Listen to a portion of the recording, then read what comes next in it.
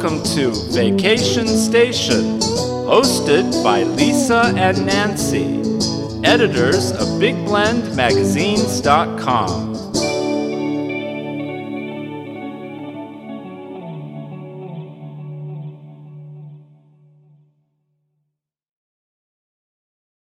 Hey everybody, welcome to Big Blend Radio's second Friday food, wine, and travel show with the International Food, Wine, Travel Writers Association. We love our second Fridays because we get to chat with the travel writers who are all members of IFTWA. We say IFTWA instead of International Food, Wine, Travel Writers Association. Such a big name, but it's a cool name, and they've got cool people that are all part of it. So if you're a destination, a writer, a photographer, blogger, winemaker, you want to check them out, go to ifwtwa.org. I was there. But today we're excited to welcome back travel writer Linda Milks. She's telling us about her big 5 wow moments in Jordan. I mean, that is an epic bucket list adventure. And she did it. You can see her story right on the homepage of blendradioandtv.com if you're listening right now when this airs live, second Friday of January here. It'll also be featured in our upcoming issue of Vacation Station Travel Magazine, so check that out. And also keep up with her at toastingfoodwineandtravel.com. So welcome back, Linda. How are you? I'm great. How are you? We're doing good. So Toasting Food, Wine, and Travel, you go to Jordan. Did you get to have some wine? Oh, yes, we did. The first night we went to actually a wine shop, and the winemaker, the family, it's a family place since I think about 1956 that have grown grapes. As a matter of fact, grapes have grown in the Jordan area for centuries. It's probably next to Georgia. It's probably the second oldest place to grow grapes. And so we met with the owner, one of the owner winemakers, and were able to sample his grapes. I think they have like 400 acres. It's like an enormous amount of grapes. And we sampled different wines, and we tried Akara too, which is a spirit that is known in Jordan, I think, in the Middle East. So it was, and then we went to his place called the Bar in the Back and had dinner. It was an outdoor place. Oh yeah, it was very cool. And we had small plates and paired with his wines. It was lovely. Oh, because I've heard that Jordan is really one of the most ancient places you can go for wine, and why not? You know, it sounds good. And I know you really wanted to go on this trip, and I think it's exciting. IFTWA, this is, I think, the second, second trip. And you're on the board, right? Yes. Of IFTWA. And so that's pretty big, getting this kind of trip together, getting the travel writers, getting everybody together to make it happen. Let's put it that way. Especially because your group, it's group travel. But I think now, like, a lot of people are going to go, like, you're going to Jordan. How did you feel as a woman going to Jordan? Did you have family and friends go, like, are you nuts going there? Like, I personally would go. You know, I don't care where I go. I'm going. I mean, I care, but I mean, I'm not going to let anybody tell me yes or no. And I think every place is dangerous and good at the same time. Just kind of been there, done that in my life. So you always have to watch yourself.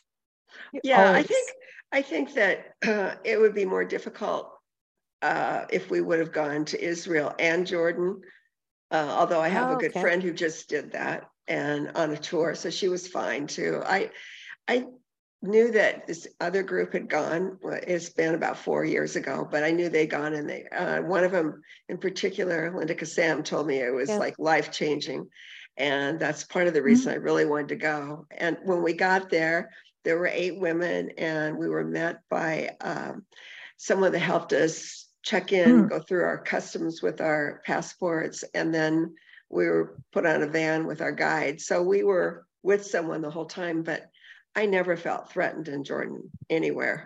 So one guide the whole time throughout your...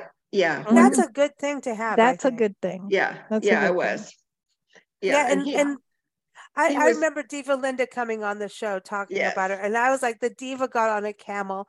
The day the diva got on the camel, I love it. I thought that was it. Mm-mm. The skies changed, the world parted. I mean, and then I saw you on a camel. Yes. I mean, it's not Mhm. as easy as everybody thinks. Oh, No, it isn't. And it's no, not very comfortable, I can tell you that. no, and they But, bite. They do well, bite. there were 4 all hooked together in a row, and so that helped. But Oh, that, yeah. you know, when you get on, they raise up their back legs first, so you have to lean back because otherwise you're going to be thrown forward, and Yeah. then they raise up their front legs, you have Mhm. to lean way back, and then you start the journey, and there's no stirrups or anything like that, like you'd Oh, have you on a didn't have horse. That's weird. stirrups? Yeah, you just hang your legs hang down, and Oh, believe me, it was Oh, like that's kind not of freebasing, man. okay. That's So like you're in Kenya, freestyling. Freebasing no, is not in the right Kenya, word. I had stirrups. on a camel. Yeah, and Oh, that's how the camel bit my foot because he oh, could find the stirrup. He knew exactly where it was. He oh, just like, wow. and he didn't bite He didn't hard. want the stirrups, so they know in Jordan not to Yeah, do that. so Yeah, maybe yeah.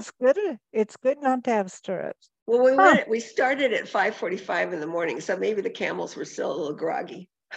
Ah, but Well, they I weren't know. like And metal stirrups like how horses, they're leather. how Oh, did that feel too? Just flying across there and then suddenly getting up for these camel rides early in the morning. Cool. Yeah, that was like a little bit later on our journey. We actually went out the day before and saw they were, giving tourist camel rides, and we all are going, oh, we want to do this. And our guide said, no, it's hot and those camels are tired. You'd be a lot better off to do it in the morning, which was great advice. So they came before sunrise, Mhm. and 4 of us got on camels and went out. And so we saw the sunrise in the desert. And that's part of, in the Wadi Rum, that's part of one of my wow experiences, was to have that morning Cool. adventure going out on camels. And there were 3 men sitting around in a circle who made a fire for us. And then they put the tea on, and we had tea and some kind of biscuit as the sun was coming up. And Nice. just amazing. Yeah. Nice. Wow. And so when you think about this, I just had a conversation with a friend who's talking about, going on guided tours. How important is it when you go to a place like Jordan or anywhere for you to have a guided tour versus just going willy-nilly on your own and hoping everything works out? I just think that this guide was very knowledgeable about Jordan. I mean, he was a native Jordanian. He knew the history of everything. And unless, I'd have to have been an amazing history major, which I'm not, to have any of the knowledge. And I think it would have taken me months to really get up to speed to what he was able to tell us just from his own personal knowledge. So it was very important for us. Oh, yeah, I think that's something about these kind of trips. When you go on a bucket list, you need to go beyond the visitor center or the book. Yes. Because you can read it all that you want, but when you're standing there, you want to actually have that understanding when you're there. Like behind us, we have this photo for those who are watching on video on YouTube or Facebook. The treasury, Petra, the monastery. The monastery, yeah. So when you're there in Petra, do you understand what the monastery is? But in a book, now you're gonna have to look it up. You don't want to do that on your trip unless you've researched it. But the connection, I don't know. I think if you have someone there who really tells you while you're there, it really gets to you. There's a book, speaking of Petra, there's a book called Married to a Bedouin, and it's fascinating. This woman was in her 20s, and I think most of the book takes place maybe 1975 to 1980s.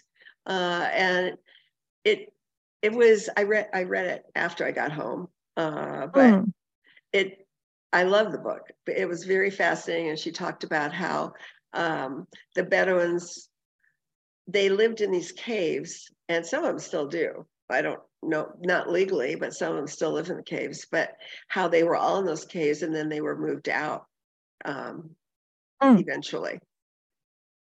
Oh, wow. Yeah, Interesting history. Yeah, Yeah, and fascinating. I think that's a thing too, is reading books, and it's not always like the guidebooks. It's always those personal encounters when people Yes. are going, right? Do you read Yeah. biographies, that kind of thing? Yeah. Yeah. That's her story of being married to a Bedouin. She was from, I think it was New Zealand, and she had Oh, three wow. children with him. And Wow. they would Wow. go sometimes, I think half the year or less, back to New Zealand. And then they'd move back into Petra, and they had, I don't know if they had one or two, I think they might have had two caves that they lived in. And she Be back talked into about, the cave. It's like she if was I'm a gonna nurse. have kids, I'm gonna have a cave. Yeah, I and want an she extra was a cave. nurse, and she talked about how Wow. some of the caves were painted on the inside, so they weren't quite as primitive. And actually, one of our group made friends with a Bedouin that lives in cave, and they have, I think they have electricity. I think they have a TV, In the but cave. yeah, they legally are not supposed to be there, but I guess they just let them live there unless they step out from Petra, and then they can evict them and keep them out. Did they have a door to close to the cave? Like, Some of what I was reading in her book, that some of them had windows or doors. I didn't see oh, that. I mean, what we didn't see where they You're were in the living. historical park, Right, we're it's not almost on. like a national park kind of Yeah, thing. I think wow. where they live is more on the backside of where the tourists go. Hmm. And so Huh. when where you were, I mean, can you envision living there? No, I've never lived in a Interesting. cave. Like trying to sort this out No, in my listen, mind, Linda's in Temecula land TV, with but no door. wineries and all of that. She's like, Yeah. heck no. But okay. So think about it. What made you want to go? And how are your feelings coming back? I mean, and everyone, the five wows, I mean, to me, I want to hear your experience. You wrote a great Mhm. article and everyone can get into that, but going there, what made you want to go? And then your feel like even coming home. So let's start with that. What made you go? Like Oh, want to go? I've never done any Middle Eastern travel at all, and Mm. I've done a lot of like Italy and France and Spain, but not anywhere like the Middle East. And I really wanted to be exposed to it. But Jordan is a very safe place to travel. They're not warring people, and I knew from Linda Kassam that it was an amazing event. So I just wanted to be exposed to something different than what I'd seen, and so I would learn something. And Mm. I always enjoy the food of the area. I haven't spent that much time in a desert, and that we spent one night in a what do you call it, a dome Mhm. in the desert, and The that was tent, yeah, like interesting a dome too. tent, yeah. Yeah, yeah, and they did have a restaurant there, so it was it was made for tourists, but it was still interesting to be in the middle of the desert Mhm. Hmm. in And in what that was the dome. food like for you? Well, That's the food, different, isn't it? yeah, the food actually their diet is very healthy. A lot of vegetables, a lot of and hummus. And we did get a little tired of the same. It seemed like the same food over and over and over again. Mm. But as far as healthy, very healthy and not that spicy or anything at all. And we Oh, Oh, didn't. wow. Yeah, it that's wasn't. surprising. Yeah, it wasn't spicy. They use a lot of yogurt, and Huh. I can't remember the name of it, but there's a yogurt where they strain it more times. It's almost like a cottage cheese, and that goes into one of their dishes too. So you get that yogurt, that kind of a little bit of sour creaminess in Mm. different dishes, and parsley and um, you know tabbouleh that we're familiar with, Mhm. and the flatbreads. I don't, we call it pita bread. They have different Yeah. flatbreads, different names Yeah. for Mhm. them. One day when we were out in the desert, we and it was a Bedouin area, and he took us to what was a luxury camp, Shara luxury camp, and which was amazing too. It's totally green and solar, and they use candles Nice. or at night, and yeah, it was Oh, you I got to see stayed- the stars, right? Yeah, and I would have stayed there in a heartbeat, but that wasn't part of our stay. But anyway, he took us She's to. like, dang it, come on, dude. I know, it was wonderful. I would go there. It was beautiful. But he took us to a tent, a Bedouin tent, and the Bedouin gentleman that was there made bread for us, and it was just made of salt, water, and wheat. And wheat's a big deal there. Everything's wheat. So he made this bread, and then I think it was his mother cooked it outside the tent. So after he'd kneaded it and everything, she cooked it outside the tent. There was a hole in the ground. It had ashes, and then she put the bread in, covered it with more ashes, and then when it was done, she pulled it out and beat it to get the ashes off and brought it in, and we all loved it. I love it. That's With funny. See, that's tea. very like African to us. Yeah, that's from very our African. experiences. Yeah, Nancy, doesn't that sound familiar? Yeah, and I know. chapatis. Yeah. Yeah. We used to have chapati, which is an 11 Staple. like a and to this day, like you asked, like I don't even eat bread that much anymore. I'm like, we make tortillas all the time now as we travel, especially easier. And it's like, as soon as we change that, even my body was gone back to living in East Africa as a kid. Yeah. It's like, because we used to have chapatis, bread, water, flour. I mean, not bread, water, flour, water, a little bit of oil, kind of salt. Yeah. Oh yeah.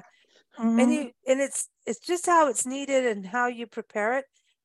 And it's I think these ancient cultures have done it for frigging centuries. Not decades, not years, it's centuries. Yes. And when you have that kind of bread, it just is better on your body in some way.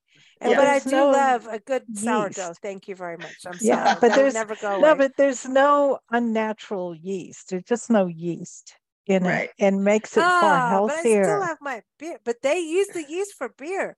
See, a lot of these but that's cultures a natural yeast. That's a natural yeast. It's not like what we would get here. Oh my, we're gonna have a war of yeast. But this is cool what you had. I mean, so going there, I mean, did you have a culture shock going there? Like, did you getting off the plane and getting into Jordan, like that flight over, get there and go, did you second guess yourself at any point? I didn't second guess myself, but getting off the airplane, the airports are just crazy. There's people, just tons of people lined up going in different directions. It's very, very compact, and all kinds of people, all kinds of talking, all kinds of noise. So that when you get off a plane and then you're confronted with that, but we knew that we had a guide and a host that was going to meet us. So that was, and there were 8 of us together to help. So that's a good point, though, for people going over, whether they're traveling solo or with guides, to expect it, to prepare yourself. That's a really good tip. In Kenya, when it was time to board, the first time that I went, everybody started running. And so I'm thinking, what's wrong? Is there a bomb in the airport? They're running to the plane. And I didn't realize that you had to run to the plane because you have a ticket. But as far as what your seat number is, nobody cares. Oh, so if you don't run to the plane, then you get whatever seats left. Wow. Yeah. So I was like, what? Well, so we flew on Royal Jordanian, and it was it was a little different than, I mean, I was in charge of seeing that everyone's tickets and everything was organized, and it was different because they put them, we didn't really get a formal ticket. We got a piece of paper that had our e-ticket numbers, and they were all lumped together. So we had to be together because we didn't have individual tickets. Wow. Oh, wow. Yeah, because of doing the media trip. Yeah, that's a little different. But so that's different going. But what was it like on their planes, even? The planes were fine. I think the only strange experience I had was that, and I don't think it's just Royal Jordanian, I think it's a certain kind of plane, that I sat in the bulkhead, which I thought would be great. Well, they bring out a bassinet, and they hook the bassinet onto the bulkhead. So, and I had a child who was probably 12 or 14 months that's sitting in that bassinet, sitting, because he was laying too some, but sitting, which is supposed to be for a baby, I think. And his feet are dangling, and I can't get out to go to the bathroom. I can't anything. I was trapped because I was next to the window. And Linda went into the bassinet. No. I know. It was like I could barely get the arm up for my tray or anything because the bassinet was in the way. But I think it's a particular kind of plane. I don't think it's necessarily Royal Jordanian. So I'm gonna not sit in the bulkhead again. That's an interesting thing. Yeah. Yeah, he cried the whole time. So, cried and whined. I've had those planes, and then you ask for a wine. I remember when we came over from, England to here, from South Africa to England to here, and I sat next to a woman with a baby that was crying, and she started like, shut up. And I'm like, you can't be like that to the baby, but I also want you to really shut up. And I'm not being mean to the baby. I mean, I understand it. We all are tired of this flight because we were being delayed and all, like, where? And so we wanted wine. Nancy gets wine. I ordered wine, and they asked me for my passport. And I said, oh yeah, sure. Give you my passport, and I'll tell you I'm 19. And they looked at me like, well, you should know better. I'm like, what do you mean? I'm legal. No, not in this country. In South Africa, she was legal to drink. And I'm like, I moved to a country that I'm not legal to drink. What? And legal in South Africa pretty much means when you're 16, because you can with family at that era. Yeah. Anyway, that was a long time ago. And so and Nancy sits there and goes, cheers to you. Ha ha. Cheers. Down the aisle. And I'm looking at her. She's like, ha ha. Ha ha and ha ha, not even just one ha ha. Just it was like, it was mean, but eventually. Well, I decided I need something stronger. I decided I need something stronger than wine, so I ordered a gin and tonic. And I heard the two flight attendants go, "She wants a gin and tonic." Whoa! So I guess that was a big deal. That's a big deal for a woman. So that's a big deal. Because let's talk about that. So the alcohol thing. So wine is a big deal.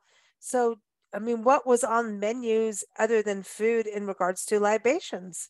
Well, we were at hotels, so they did we paid for our own wine, which is not unusual for an IFTOA trip that you pay for. If you have alcohol, you pay for it. So it was on the menu. There wasn't a wide variety, but it was on the menu. There was also a drink, I think it's called Lemonada, that our tour guide had it one day, and I think it was either lemon or lime and mint, and it was like a slushy. It looked really interesting, but until, we'd all ordered and things, we weren't aware that was one of the drinks there. So we didn't try it, but I have a photo of it. It's beautiful. And it sounds really good. You could put some little gin in there. It's got like gin or something in there? No, because most, he was Muslim, and they just don't drink alcohol. So and there was a lot of tea everywhere we went, and the tea was actually very good. It was I think it was hibiscus is what they use a lot, and so it was really good. I'm a huge hibiscus tea. That's nice. I mean, it is so good for your body too. It's really nice. And it perks you up and it makes you happy. And when you look at a hibiscus flower, aren't you happy? I mean, hibiscus is happy, and they do it in Mexico too. Yeah. Well, we started out as a group being leery of drinking water, and I still don't know about the water part of it. So then, maybe we shouldn't be drinking tea. And then we didn't want to be, unkind. So to basically, our hosts. You all just drank wine the entire time?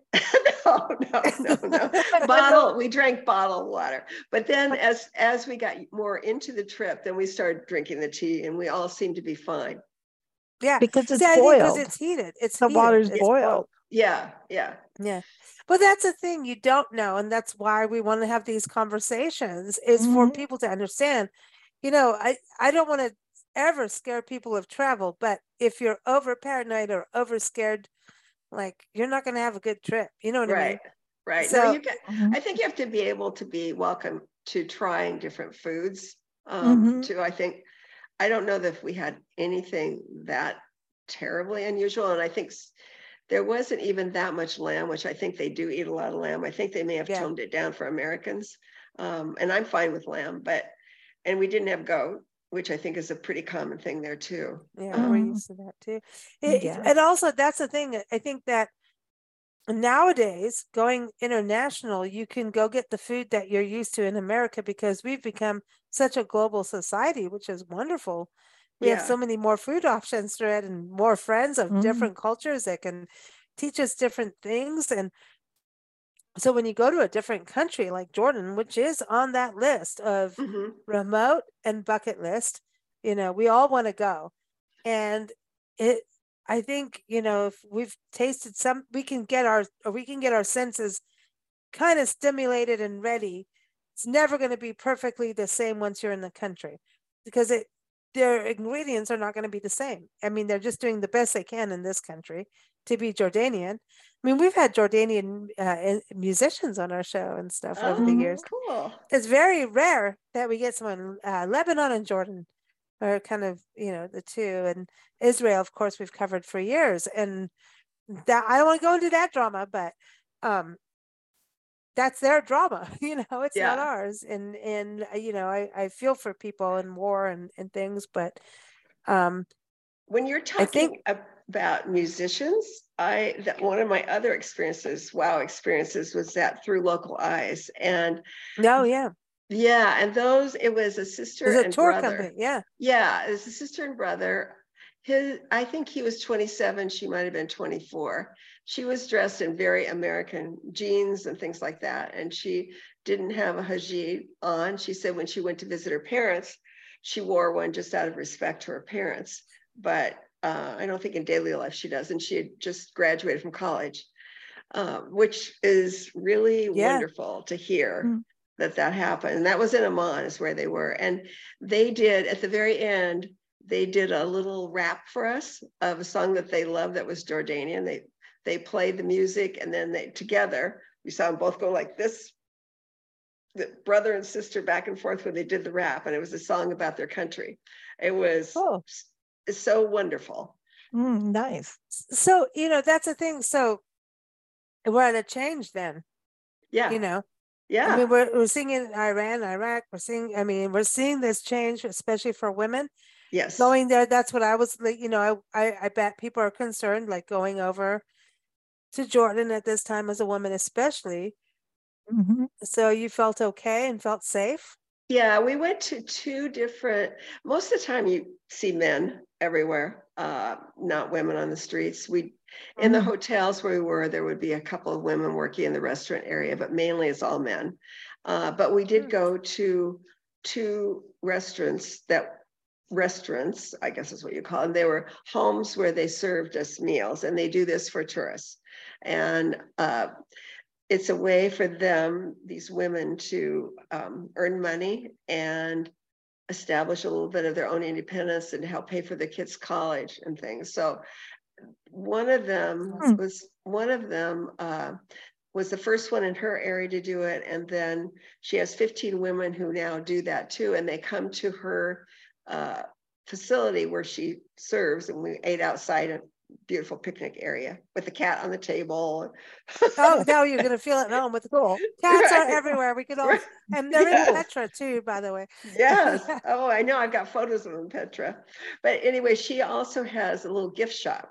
So they would make canned goods, and there's bracelets, there's rugs, things like that these women have put in the shops as a way for them to earn money.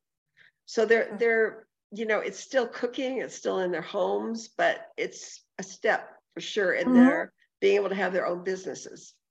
That's awesome. My gosh. This is so cool. It sounds similar to Kenya, Nancy, and even early days of South Africa. Yeah. Yeah. But women are, what we learned in Africa is women were far more enterprising than the men, far more mathematical in their brains were more mathematical. They knew money. And they didn't make mistakes with money like the men did. Yeah. Yeah, they were on it with that, and they ran their households in a very clean and strict way. Mhm. Our houses were Yeah. really clean. You know, the thing too, when you go back to history like Africa, and I mean, Mm, these are neighboring countries, you know. Right. yeah, East Africa is very Muslim too, and um, parts of it. women,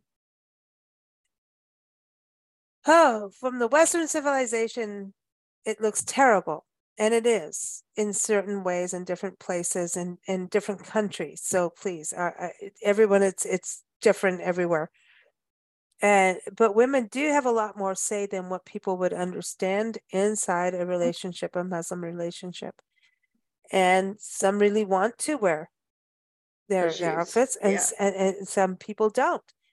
And Yeah. so it's at this point now of a change. And I Yeah, think, you know, power to those who make a movement to go, I want to do this and be who they are, and power to those who want to stay the way they want to. It's kind our of that civilization has been through that yeah. It's not, years ago. we're still it's still really happening right now in Mhm. different countries. So Mhm. it's interesting to be part of it and see women grow, and women are still fighting even in our own Mhm. country here in the States. We can't Absolutely. acknowledge Right. like leave that out. So, you know, going to countries like Jordan and seeing women get to these places and start to be able to, did that make you feel good as a woman seeing Oh that? yeah. Oh yeah, for sure. We asked our guide was very good about taking questions, and we asked him, because he's married, and we asked him about his wife and if she wore a hijab, and he said when he first met her, she didn't. And then after time passed, she decided she wanted to, and she wanted to do it to show her religion is why she wanted to do it. So that is one Yes. of the reasons they do it. And then, like I said, with the young girl, Lana, she wanted to do it when she went to see her parents, just to show respect for her parents. They Mhm. probably know she doesn't wear it the rest of I the time. interviewed a lady in Warda, who is a refugee here in this country, and she went from Ethiopia down. Her family, she walked basically all the way to South Africa, and we talked, and her family in South Africa actually got shot at. I mean, it's crazy. It's a crazy story, and I encourage people to read read her book, her memoir, and she's about to become a doctor in this country. Oh, In cool. Minnesota, she Mhm. moved to Minnesota, went through a lot of racism in our country, and Yeah. she stood strong, and she's an amazing woman, and she is her husband is actually in South Africa, and she's here and because she's doing her doctorate, and um it's the same thing. She's It's amazing. strong as a woman, but strong in her religion of Islam, and it's very hard for people to understand, but it's a very difficult thing. I always say you can't just blanket one thing or the other. No, And, you and when can't. you travel, the more you travel and immerse yourself in cultures and the people, have these interpersonal connections, you'll understand what people want to do. And if there's radicals of every Absolutely. religion and every belief who do things that we are against. That is okay to be against, but you know, Warda has a devout belief system that is about caring, kindness, loving, nothing about killing Americans and killing Right. people. Yeah. Yeah. It's about love and kindness, and I mean, she's becoming a doctor as a woman Yes, from a that's so farm in cool. Ethiopia where her grandfather stole her baby milk because they were dying and starving, and he stole it from her. Wow. Yet she still loves him and forgives him for that. So, you know, we've got to look at this in so many different lights. And I think the beauty of you going to Jordan is to, especially as a woman, is showing we can do this and we can connect in these cultures. And I think a lot of times, honestly, the guides are this portal of connection more than anything. Mhm. When you're in a car with a guide, you have these conversations that are deep and meaningful. I agree. And it also, I think it's important to as a tourist to another country to know what their culture is and how to show respect for them when you're there. Absolutely. Well, if you Absolutely. went to Jordan and went against their culture, like that's not going to work out for you very well. No. And it's No. just Probably won't get through checkout. Mm, No groceries for you. No, it's not smart. no, it's not smart. I mean, honestly, we're talking ancient Mhm. history. Mhm. And I Yeah. think we have to. The only way this world To is keeps respect it. spinning because nature does, but we have to somehow. Travel is going to knock you around, Yeah. Well, and it's the education. it's going to take you to different places. And if you don't have the ability to change your mindset, you're never going to be a good traveler or understand travel. Like, honestly. Mhm. Mm. Yeah. And why do we travel? To change, don't we? Because To it's have a greater And grow. understanding. it's Yeah. so much fun. It's Yeah. How so did you grow from interesting this? on so many levels. Yeah. Well, I mean, there's the nature, the people, the history. Mhm. There's just so many levels that you can go to the same place 5 or 6 times or more and always learn something new. Yeah, that's true. Yeah. Very true. Yeah. Mhm. For you growing, what do you think you came out of Jordan really growing from? I don't know. I think it's just like a different understanding of, well, I never knew people lived in caves, you know, and but also those guys that are in caves and on mules, they have cell phones. That's so And funny. yeah, it is. And it's just, I mean, to see different cultures just, you know, really awakening, and to see those women that had the little restaurants in their homes, that was wonderful. They were warm, gracious. I'm impressed that they figured out a way to make a business for themselves in a country where that didn't exist before. I was very impressed with that. I was impressed with how welcoming and warm everywhere we went, the people were. The last place we stayed at was the Hilton Dead Sea Resort and Spa. It was gigantic. It had probably 4 different levels to it to get down to the pools, and it just sprawled forever. And they put me in a room that I couldn't find because I don't have a great sense of direction anyway. And there was a poor little guy that was outside. It helped me find my room. And then he took my suitcase there the first time. And then every night when I go back, I couldn't find my room, and he would be there and show me where my room was. Wow. my So they gosh. already knew. They watched out for you. Yeah, it was wonderful. I mean, I've never had a hotel experience where someone was so helpful and so responsive right away. Wow. And so, Cool. and then going through Jordan, like accommodation wise, what was that like for you? I know going to your final hotel, but what was it like? I mean, did you sleep in a cave? No. I had to ask. No, Come on. luckily for us, we had probably 5-star hotels.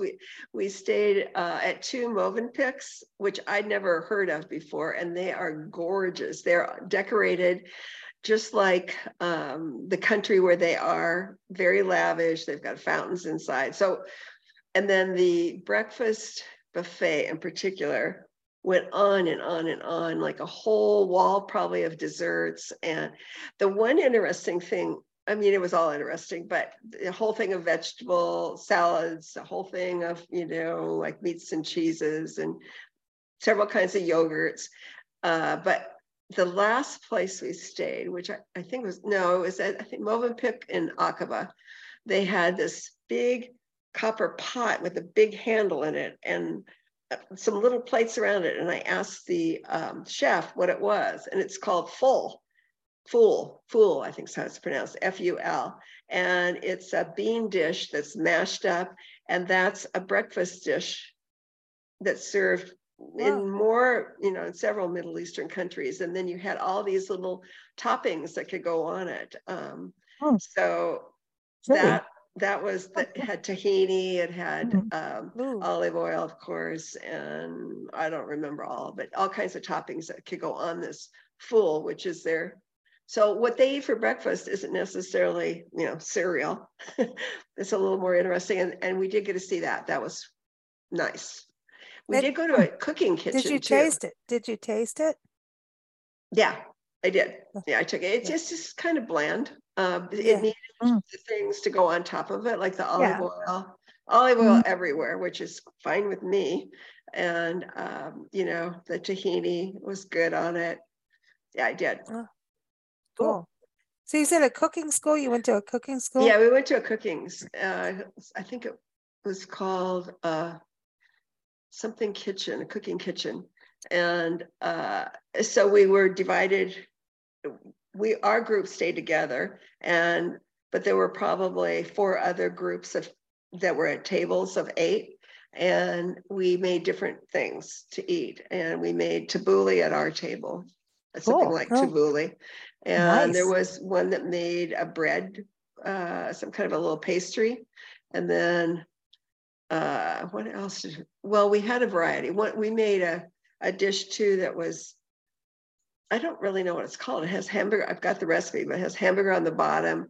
And then they put potatoes and tomatoes on top of it. And yeah, it was good. Very good. That sounds good. Wow. So is that the Galsams? I can't pronounce anything in your article. So no. I don't know. No offense to the Jordanian peoples. I'm just saying, I until I get there, I'll probably not really get it. I think it's Galsam's Kitchen, but I'm not positive. Galsam's. No, it was called Petra. It was called Petra Kitchen. That was actually a facility where people go to and prepare their own food. At Galsam's Kitchen, we walked in. She greeted us with this big smile. She had her hijab, her whole robe on in blue, very pretty. Invited us into her home. She had low pillows on the floor and a low table that we all sat around. And she brought different dishes to us, like tabbouleh, and steamed tomatoes are a big thing there for some reason. And that was one of the things that she brought. And she brought this dish that is yogurt and chicken combined. It's a yogurt that's strained twice, and the chicken and rice. And that's a main dish of that country. And then she did another dish. It was in a big pan that looked like maybe the size of a small tire or something. It had sides on it. It was round, and it had pastry dough, like let's see, it had like a Greek pastry dough, like baklava has on the outside of it, and then inside it had chicken and onions in layers inside. And it was wonderful. And then she bakes it in that dish, and then she flips it over and serves it that way. And it's like a big cake. That's what it looks like. And you cut into it and you see the chicken and the onions. Oh, wow. And so this is something too for people to think. I mean, we think of Jordan as one big desert, right? Yeah. And Nancy, from living in the desert, you can grow just about anything, actually, if you get to the right water source. And so Jordan, that you said you eat a lot of vegetables over there. So they really do have gardens. Oh, yes. If you get beyond, if you go outside Petra, if you go up to the north, it's more of a garden area and a lot greener. Well, you get near the Jordan River, for one thing, which is they grow olives and they grow other things up in that area. It's much more of an agricultural area. And that was interesting too, because we did go up to Bethany beyond the Jordan, and we went to the Jordan River. We were on the Jordan side, and the Jordan River is not very big anymore. And right across from us was Israel. And there were people immersing themselves in the water in the Jordan River. I don't know if they were baptizing or just touching the water because they wanted to be on water that they thought of as holy. And that's the only place we saw any kind of police or guards at all, was at that spot on the Jordan side. It's connected to Israel. So yeah, right there. So would you go back again? Oh, yes. I would love to go back again. It was just, It was amazing. It really was. I learned so much about history too. When I came home, I'm still doing research on trying to remember and figure out more in depth. I'll be doing a lot more reading about the history. Isn't it different than when we go to school and then what we learn in school and then what you get on the other side? Oh, I know. It's just when you're actually exposed to, that was part of it too. You're walking along in these areas where like the Nabateans, I think is what it is, even before the Bedouins and the Romans, and you see these ruins and you think, wow, well, we saw a chariot race location. We saw, you see these paths and you're thinking about all the generations and generations and thousands of years of people who have walked on these roads. It's mind-boggling. Oh, that's amazing. That's amazing. Mm-hmm. Well, Linda, good for you going, and thanks for sharing. Nancy, you ready to go to Jordan? Oh, she went off. I don't know. We can't hear her. I think she's been trying to fix it for a little bit here, but thank you so much, Linda, for joining us. I encourage everyone to check out Linda's article. It's on blendradioandtv.com called The 5 Wows of Jordan. So just type in Linda Milks or type in Jordan, 5 Big Wows.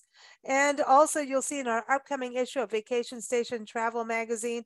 And also we want to give a shout out to IFTWA, the International Food, Wine, Travel Writers Association.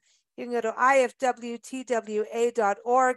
And Linda, I'd say, that's a big shout out to being a member of IFTWA. You get to go to these kind of destinations. You have to apply for them, be accredited, all of that stuff. There is a process, but would you say that's one of the big highlights to being a member? Oh, yeah. And I think IFTWA is one of the few groups that has media trips available. And right now I'm the media trips chair for the year, and we have 2 media trips up already. So, and we're going to do a lot more. That's it. So if you're a travel writer and a photographer, author, check it out. Destinations too, to get on board, right? So that's a big deal. So iftwtwa.org, and of course keep up with us at bigblendradio.com. We do a show with destinations every second Tuesday, every second Friday. We do our time with travel writers, and coming up every third Friday is a new panel writers discussion group. So check that out. So we'll be doing that next. So thank you so much, Linda. You take care and happy travels. And I don't know, you're going to have to find a camel. You're in the desert, kind of. I'm going to South Africa next. So when you're talking about Africa, I'm going, but that's on my own dime. We live there. Oh, I have to talk to you. Nancy had her magazine is in South Africa. Yay! All right. So that's the next thing. We'll talk to you soon. Okay. Take care. Bye. Bye.